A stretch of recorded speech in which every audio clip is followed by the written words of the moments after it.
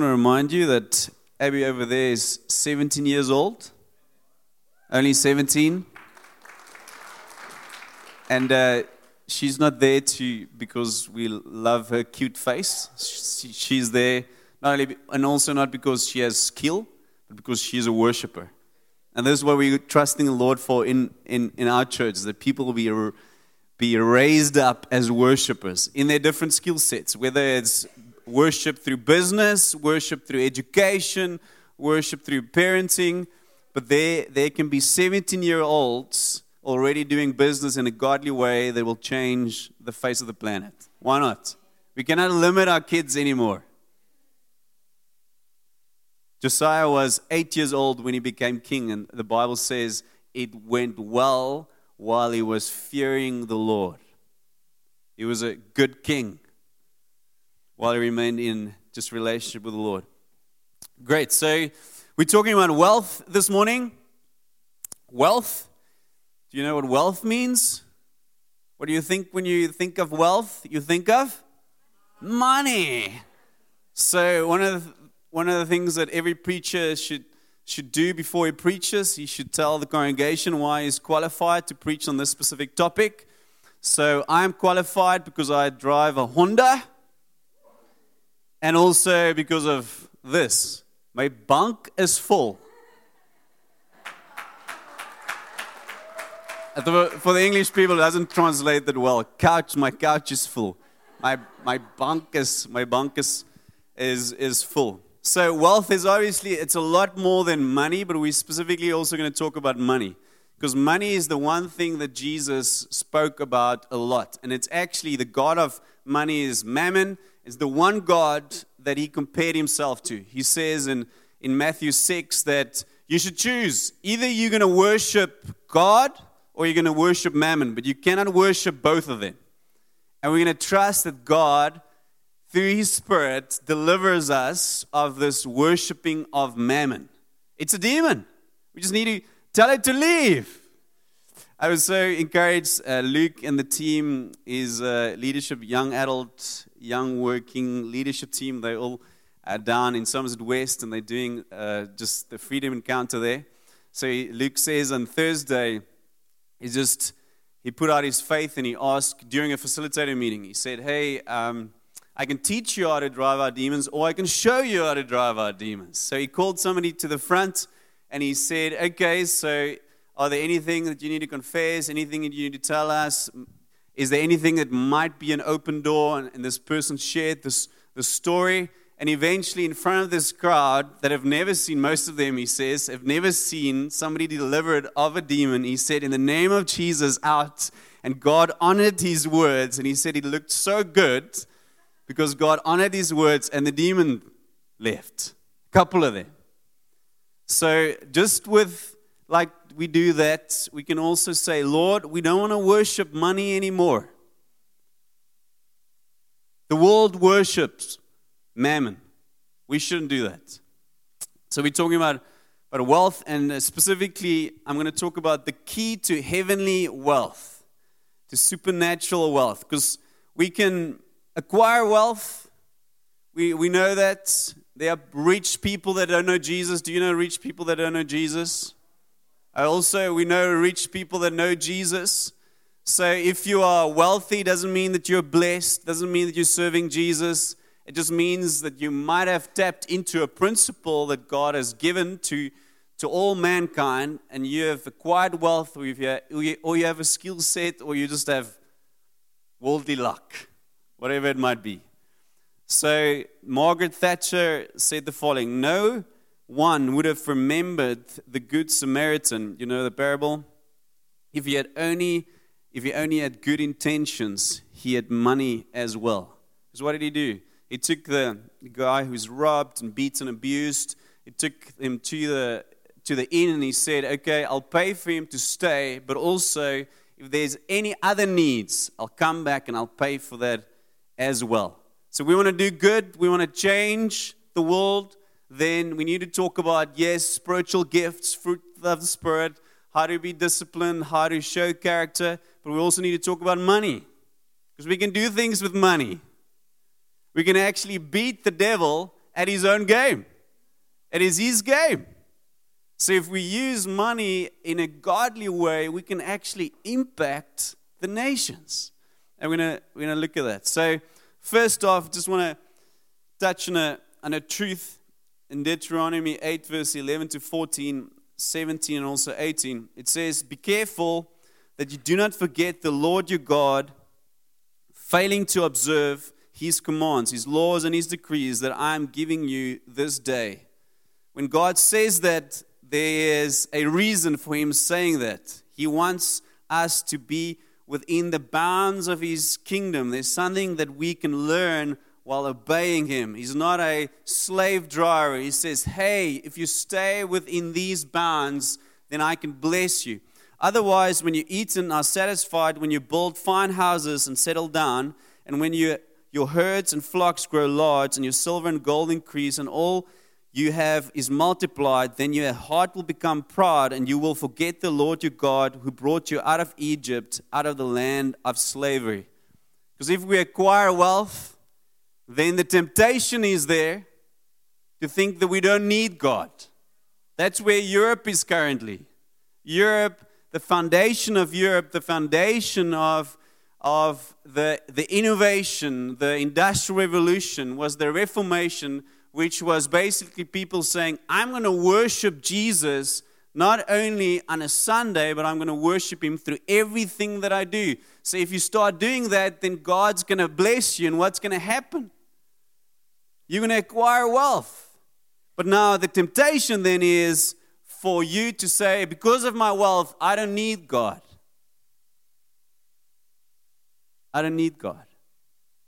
And it's interesting if you think of where atheism prevails and abounds, we think of the first world countries.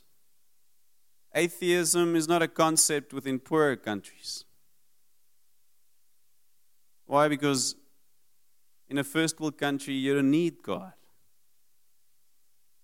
But if you're poor, you're dependent on a higher being.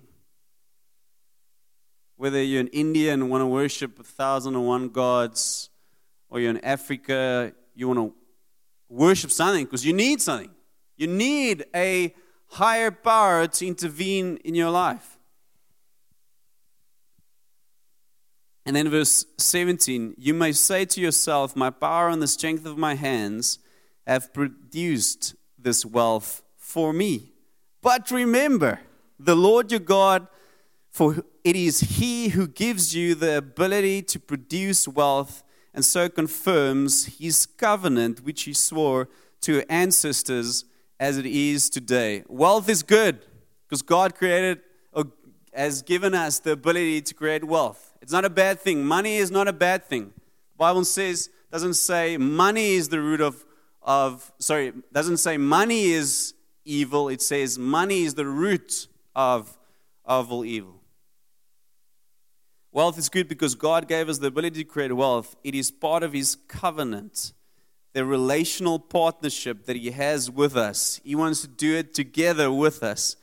But the blessing easily corrupts. So important. We understand that it's good. It's good. If you want to go to school, go to university, create some wealth for you and the generations to come, it's good. But it so easily corrupts. And we're going to look at how can we keep ourselves from being corrupted, but also going on the offense where we're like, okay, we're going to use what God has given us and we're going to take land. We're going to take the kingdoms of this world. We're going to advance God's kingdom.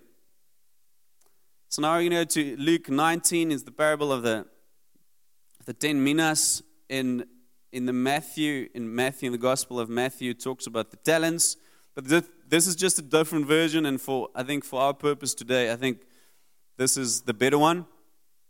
So what happens is this Lord, this boss, he goes away and he hands his servants 10 minas.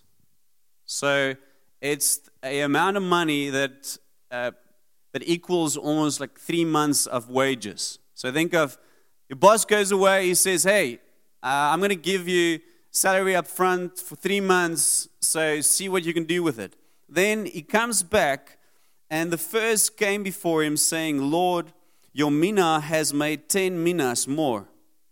And he said to him, well done, good servant, because you have been faithful in a very little, 3 months salary, you shall have authority over what? Over 10 cities. Interesting. The boss and God is using this to explain to us a spiritual truth. He says, hey, you've been faithful in the very little. I'm not going to give you influence over 10 cities, 10 towns.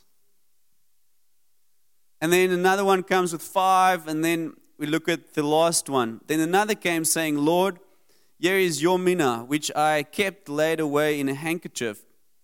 For I was afraid of you because you are a severe man. You take what you did not deposit and reap what you did not sow.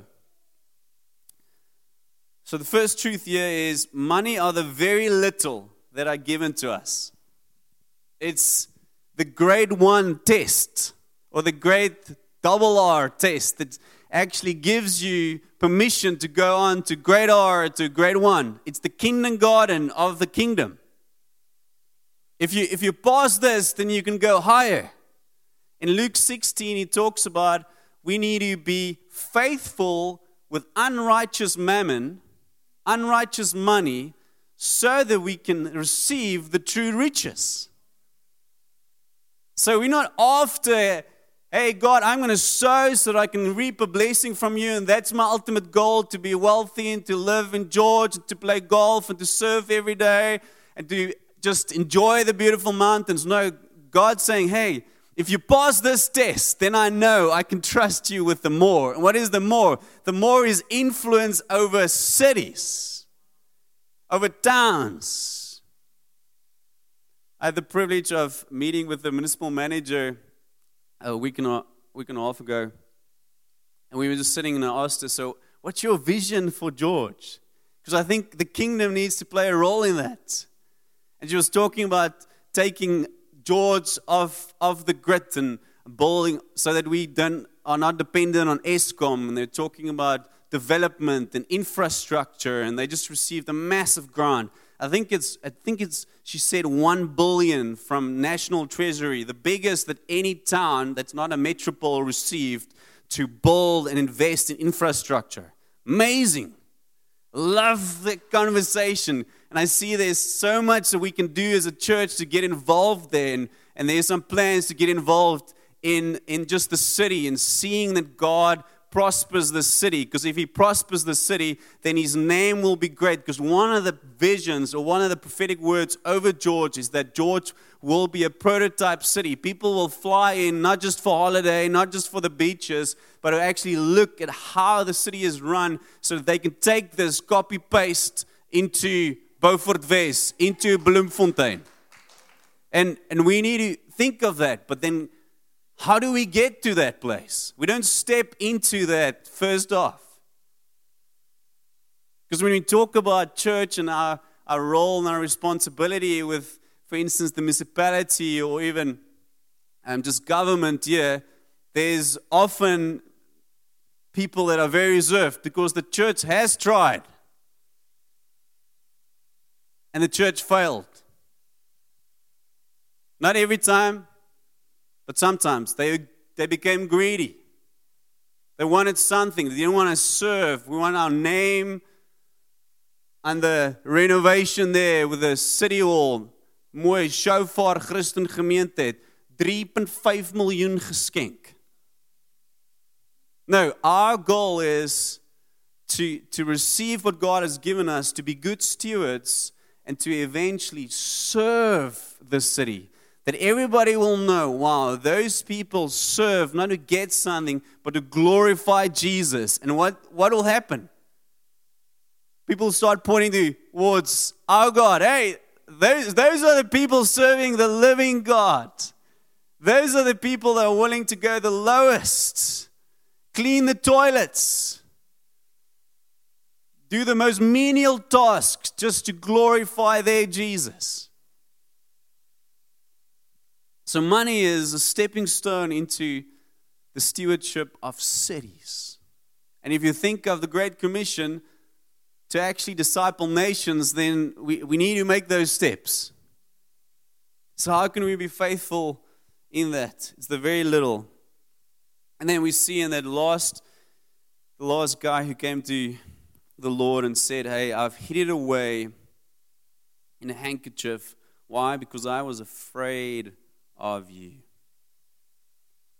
One of the big reasons, and this is, we're starting to get to the key of heavenly wealth, is fear.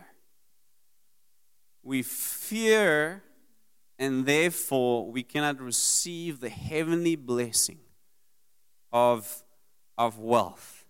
So the key is love. If fear is the problem, then love is the solution, because love drives out fear. That's what the Apostle John, the Apostle of love, says so clearly in 1 John 4 verse 18. Fear gets driven out by the love of God. So here is the key. You need to understand God's love. One is, God loves me. God loves me. And God's not loving you like your dad loved you or your mom loved you. Way beyond. He goes and sacrifices his son for you. He loves you. And then the second one is that God loves the world.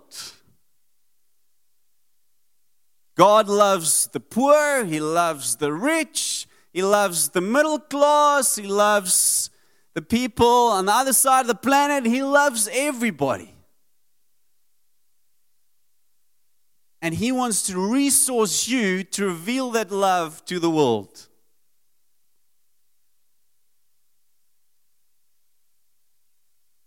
Not only for your needs, but also for the needs of others. He's going to give you more that you can handle so that you can give towards others, so that the love of God can be revealed to the world.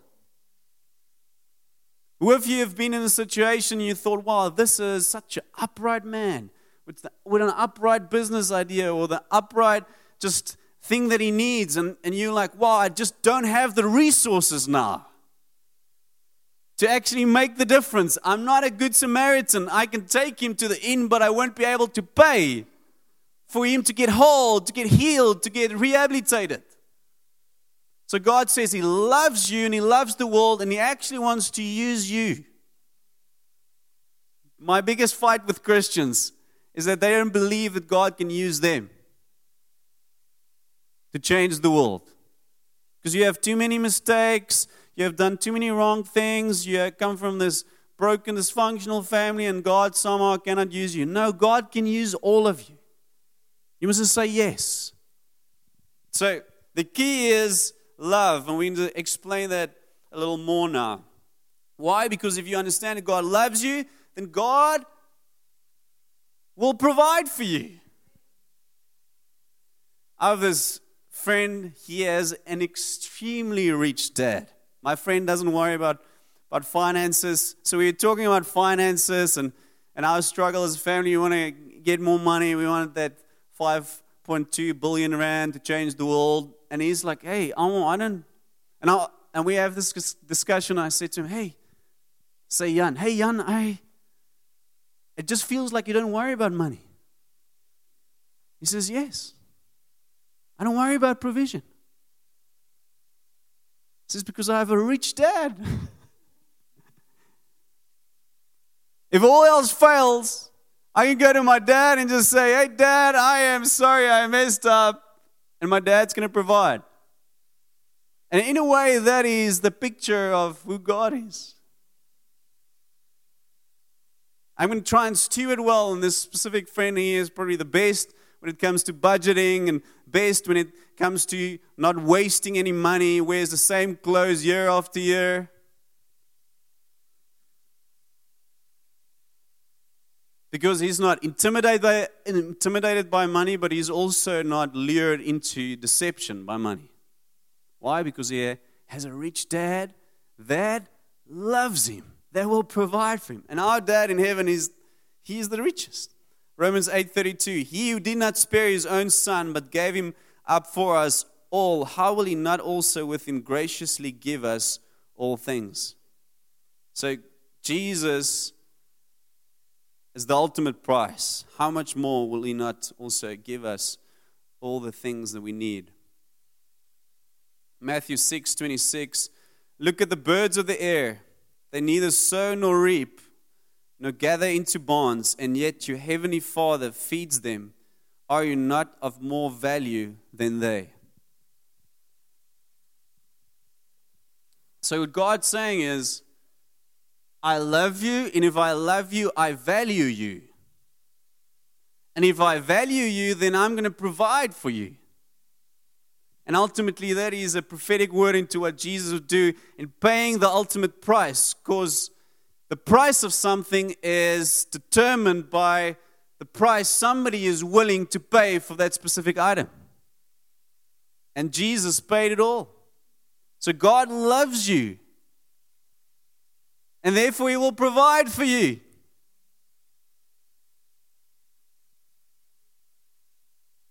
And if we move from that place, then we access not only a principle to acquire wealth, but we actually start accessing heavenly wealth, supernatural wealth that will not corrupt us.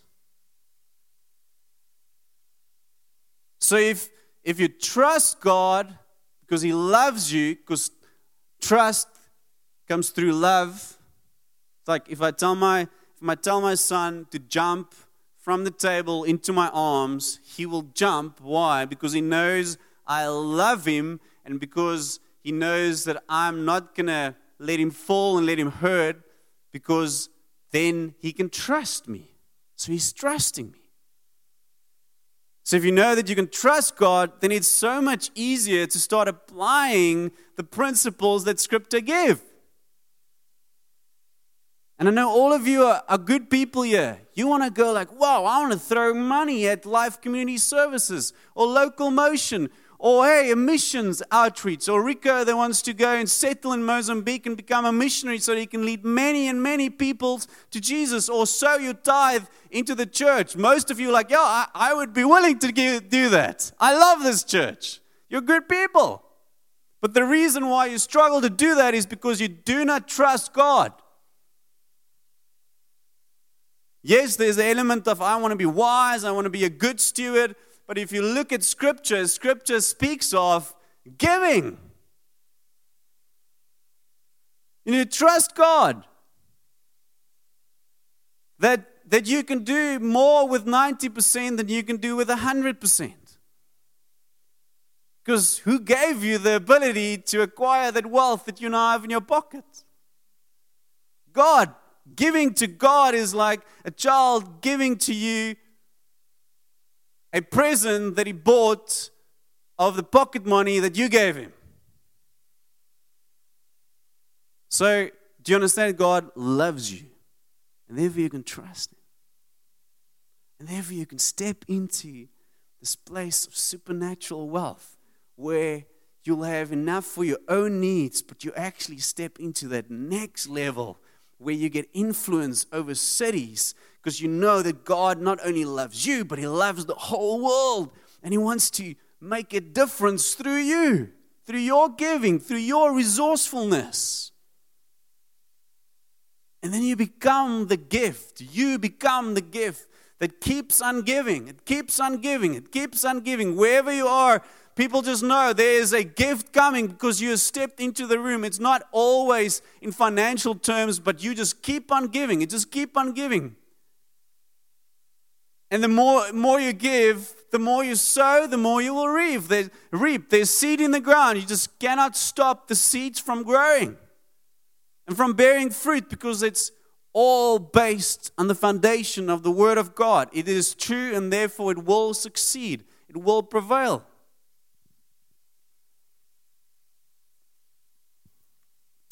So, we need to stop worshiping mammon. And I'm going to read something that I read in a book recently. It just helped me to understand that there's areas in my life where I still worship mammon. So I'm going to read it. And if you feel convicted, then just say, hey, Lord, I'm sorry. I'm moving my worship from mammon towards God. And you will see that some of these are scripture that we twisted a little. But this is how we sometimes operate. Where does my help come from? My help comes from money.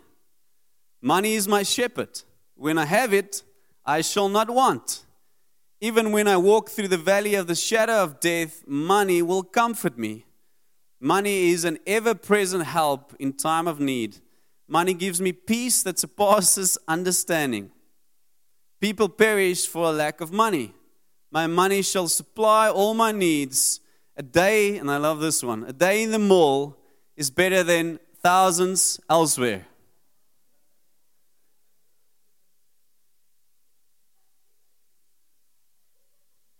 Is it wrong to want things, stuff? No. My kids, what they're doing is they want to just go and visit the Lego shop. You guys know the Lego shop. So what they do is they just visit the Lego shop and then bring those booklets home.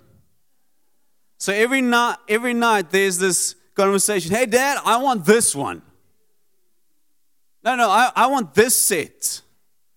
But with the Lego, what they don't do is they don't put the prices there. So then they go onto our computers and they look for these sets and then they come with a price. Like, hey, Dad, I want this one. It's not wrong. But where do you come from? What's the motivation? I love it when my children come to me and think I own the whole planet. I can give them whatever they want. I love it. For me, it's a compliment. So one of the things that Kunal and I did with our kids from a young age is to tell them, hey, we never say there's no money. We always say we can make a plan. So Eva yesterday, she had a whole garage, not a garage sale, but a stall there in front of a house. The boys were commanded to stop the cars, and they sold cupcakes and stuff that they got from Anna Mart. And actually, Nicholas came this morning. He said to me, Dad, here's my tithe.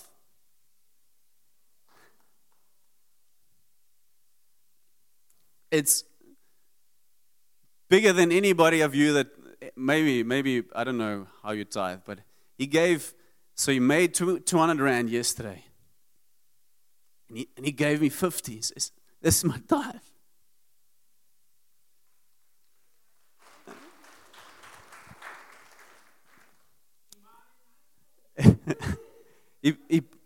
He brought it to church. I was so blessed. He came to my office and said, hey, Dad, here's my tithe.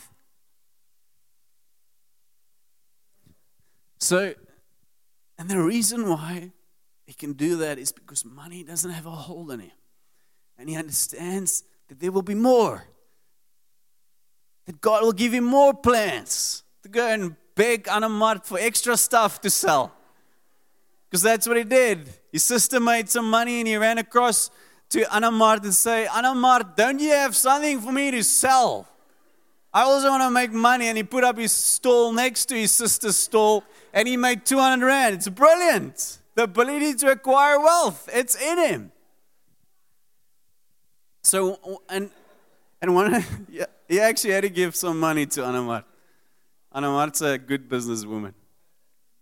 So yeah, here's something that changed my heart around money. When I was a student, I loved cycling, started mountain biking, and then to get some extra kilometers in to do my base training, I would go out with the boys on road bikes, and I'd go on my mountain bike, and they would obviously get it'll be a lot quicker because of just their bicycles and the thinner wheels, less friction on the road. Then on Wednesday night, I just said to the Lord, simple prayer, I said, Lord, I don't need a road bike, but I believe you can give me a road bike. Just a simple prayer.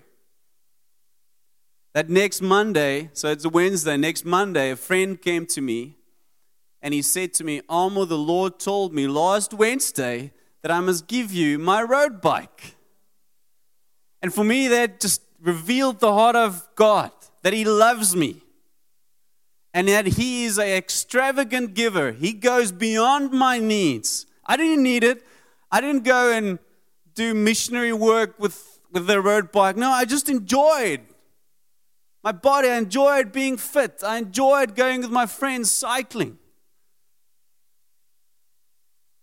So now I know that God loves me, therefore I can trust Him, therefore I can apply the principles of giving and knowing that there will be abundance coming back to me. Why? Because that's what the Bible says will happen. He will open up the heavens and He will bless. And that's the way that I'm going to teach my kids. Let's make a plan. Not going to come from my bank account, but it might come from the people driving past the house bank account.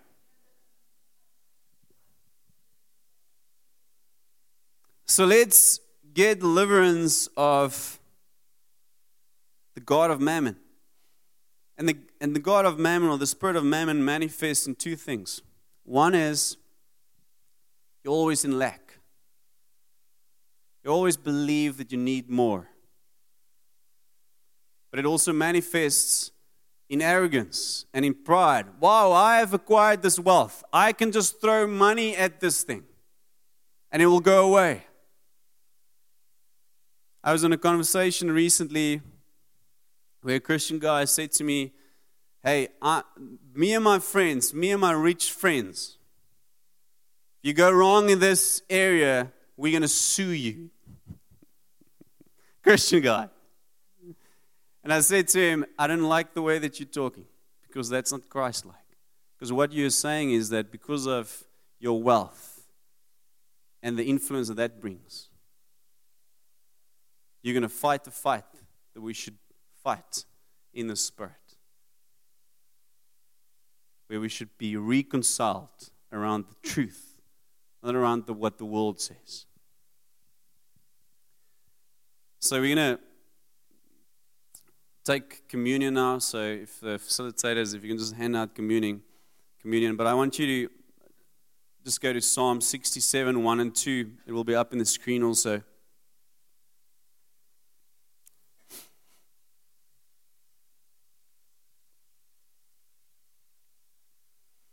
And this is basically my prayer for my family, my prayer for this church. So it says, may God be gracious to us and bless us and make His face shine on us, so that your ways may be known on earth, your salvation among all nations. Almost feel wrong. God bless us. Make your face shine upon us. Please, Lord, give, bless.